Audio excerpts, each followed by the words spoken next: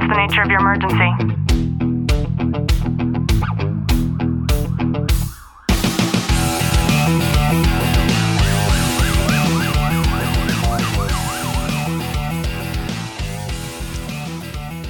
Good morning, police, fire, military, and families, and to everybody who is listening in on the Tactical Living podcast. I'm your host, Ashley Welton, and I am joined with Mr. Kirk Lawless. Kirk, how are you? I'm fine. Good morning. How are you? I'm good. Really good. The sun is coming up. Where I'm facing right now is to the south, and I can see the sun rays just coming over these mountains. So it is definitely an amazing morning. Thank you for asking. And I have to ask you, Kirk, was there one day where there was a uniform that said Officer Lawless on it? Oh, sure. Yeah, I wore a uniform on and off for 14 years. So 28 years, I was 14 years in uniform and 14 years in a suit. Well, suit or leather jacket and dirty pants and crappy hat. So good morning. Can you tell us a little bit about your career then in law enforcement? Yeah, I started out in a small municipality called Jennings, which is borders St. Louis City proper on the north side. I started out there as a reserve cop and then jumped into a seat in the radio room because it paid a little more money than, well, reserve cops don't get paid at all. So I took a spot as a dispatcher for about a year before I got commissioned and sent to the police academy. And then about a year on the street, I transferred to my final destination, which is called Florissant, which is further away from St. Louis City proper, right next to Ferguson, Missouri. I mean, everybody pretty much knows where Ferguson is, but that's where I landed. So, pretty much a local boy. I've lived in this area my entire life. So. Very cool. Good morning, you guys. No makeup this morning. I'm definitely wearing makeup. Maybe he's talking to you, Kirk. And this morning to whoever is the most engaged on this thread, I'm going to be sending you a 2-pack of some tactical flashlights that I found on Amazon that look pretty awesome. And Kirk, yesterday you and I were talking a little bit, and we were talking about people just being assholes. And I have seen, especially post-COVID, that there just seems to be an abundance of assholes. Like, people just are genuinely not happy. And as it relates to your career in law enforcement, I'm just wondering, what are some of the dynamic shifts and things that you've seen change from how the career might be now versus how it once was, since you have such a long-standing career in law enforcement? Yeah, I mean, I still keep my hand in the game, even though my career got cut short, not by me, but by my former department. Well, I joked around yesterday that when I came on a job, our tasers were made of wood. So I am a dinosaur. We didn't have all the technology, but we also had,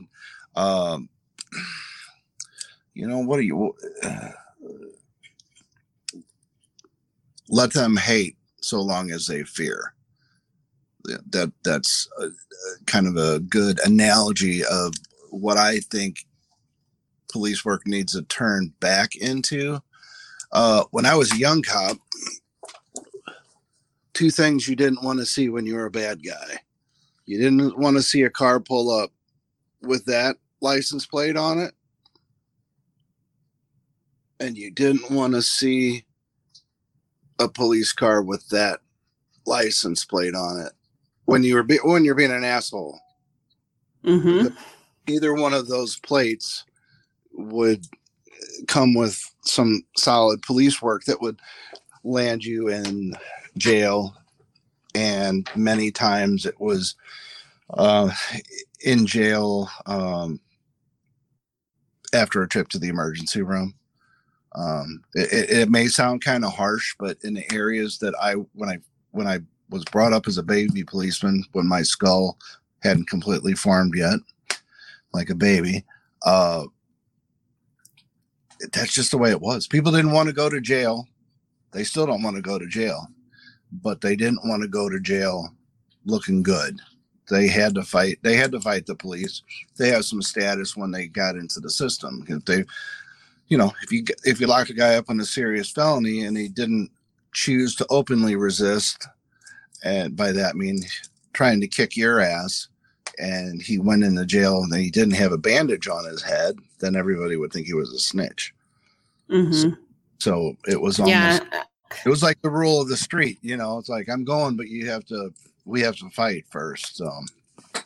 Yeah, I like wood tasers. I know that. Isn't that funny? Good morning, you guys. And for everybody who's listening, I'm wondering what your perception of law enforcement was when you were raised. And that's such a great point, Kirk, because Clint and I talk about this a lot. And baby policeman, when my head wasn't fully formed yet. I love it. I know, that's funny. And Clint and I talk about how when we were younger, our folks taught us that we needed to respect authority. We needed to respect the law. And it seems as though we're having this society be raised where kids are being taught that they need to fear the police. And there's this negative and false narrative that's being played out in the media. And I'm just wondering, why do you think that change has taken place? Well, I think it's a couple things. I think it's the overall breakdown of the family unit. The parents don't raise their children, and in households. So what am I? How old am I?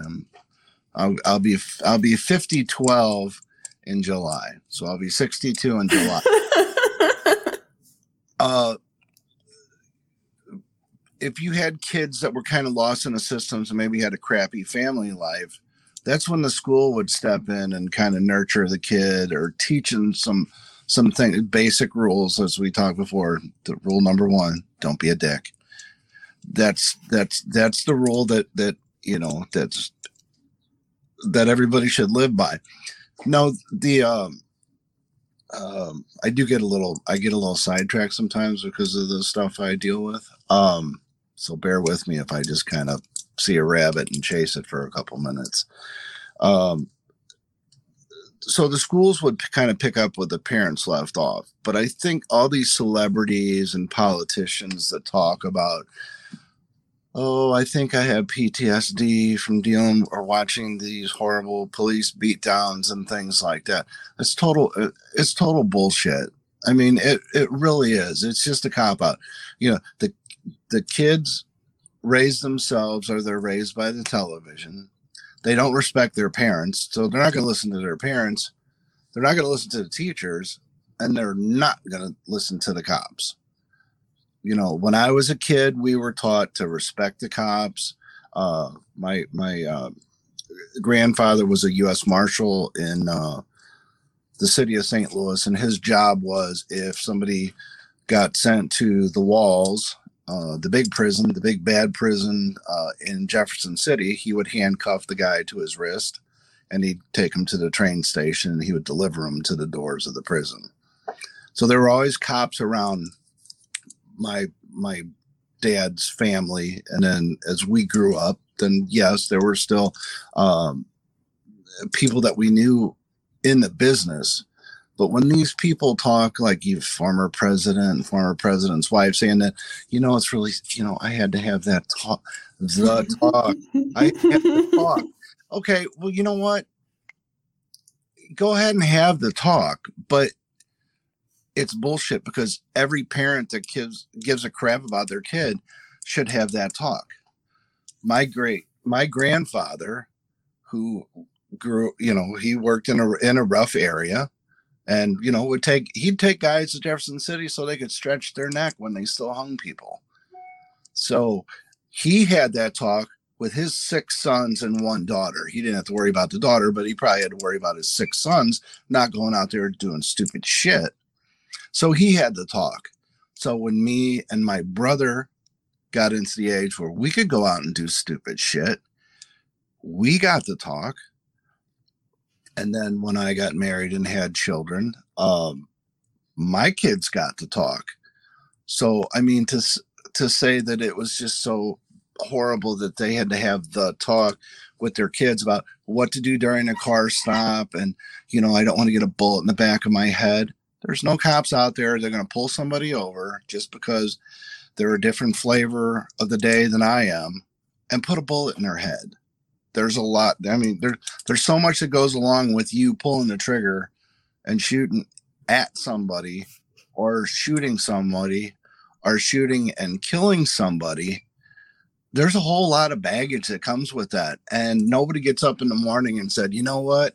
I'm indiscriminately going to wake up and put my uniform on, or my, what I guess they would refer to as my killing suit when I was a detective, right, and go out there and just blast some guy just because it's fun, because it's not fun, because when you do shoot at somebody, most generally they're shooting at you. Or if you do shoot someone and kill them, which I've had to do that, it's not because it's fun and say, hey, you know what? This is going to be really cool. It's going to be, no, I don't want you to kill me. So, I'm going to shoot you. And if you die, that's on you. It's not on me. I want to go home. You're half my size and a third of my age, and you can run like a gazelle. Get after it. Start hopping fences. Don't pull a pistol on me and play West Texas gunfighter, because you'll die that death on the cold cement or the hot cement. It's just, yeah. And Kirk, I love having such a candid conversation with you. And that's because typically people are afraid to have these conversations because they fear the number one fear in America, which is being called a racist. And I think you hit the nail on the head. And here, where was it? Bob said, image is everything for bad guys, always and still do respect all Leos. Ashley said there is so much loss of support and respect. People don't seem to have morals. And yeah, they're sharing mistruths. Find a policeman was always the word of caution that we got. So they're right there. That's exactly what you said, Kirk. When having that talk, the talk that we all should receive at one point in our life, I believe that the dynamics of the variation of those talks that are now being received, especially in modern day, it's very different. And what Bob said was that we find a policeman was always a word of caution that we got. So you're exactly right, because that's the same talk that I received was if you're in danger, you need to seek out law enforcement. And also this is the proper protocol when law enforcement seeks out you for some unintended reason. And I think that the narrative, exactly what you just explained, Kirk, of creating this like dangerous situation before it's even taken place, you're already planting a negative connotation and a negative seed in the mind of somebody who's receiving a talk along the lines of, if you get pulled over by a cop, they immediately want to kill you. So you need to already have your guard put up and then protect your life. Like, that's complete bullshit. Ashley, you are absolutely right. And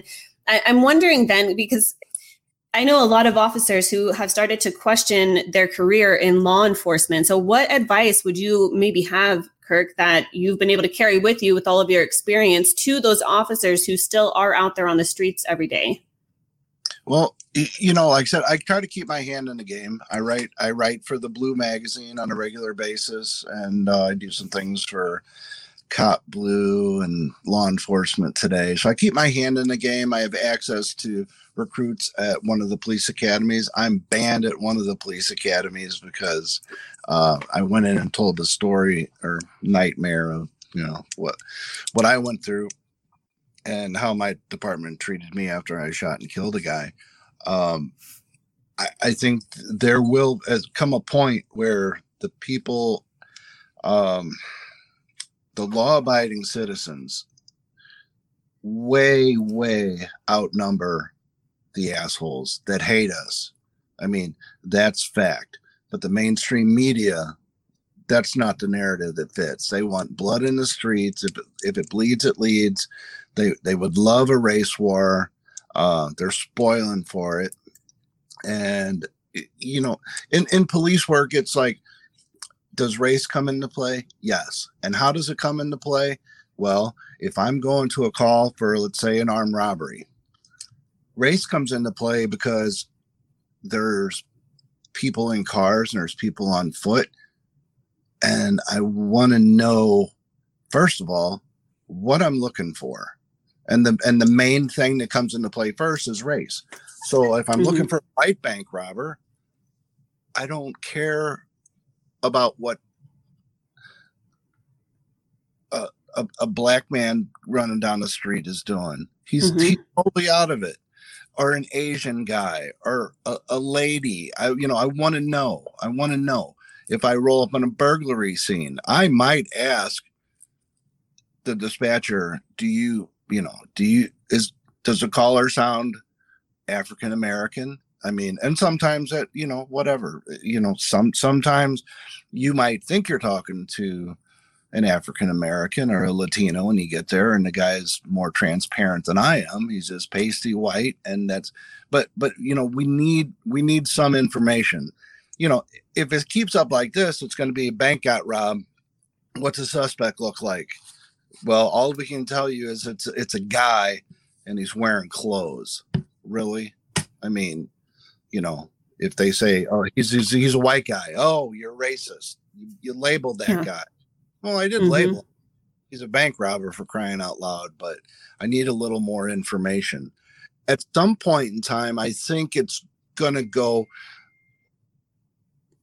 full circle, and people are getting tired. I mean, I've cop friends all over the country, and I did look at your page that some of the people that have been on your show are personal friends of mine. Gwen Grimes, who lives in Alaska, Eddie Richardson. I didn't go through the whole list, but I mean, we all kind of run in these same circles. And at one point in time, people are going to say, you know what?